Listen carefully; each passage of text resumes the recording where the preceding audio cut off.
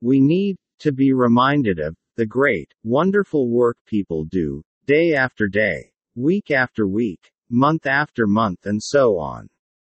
That's why we have days, weeks, months, even years, to pause and reflect on what people do, which, if you really think about it, becomes a lifestyle, more than a job, a career, or a position. And while such designated time frames are meant to shine the spotlight on a specific group, Father Time, he keeps on marching. Yet, when the time comes and the day, the week or the month is over, the work continues. Such a week ended Sunday, National Nurses Week. And, this year, if you are a nurse, we humbly say, Thank you.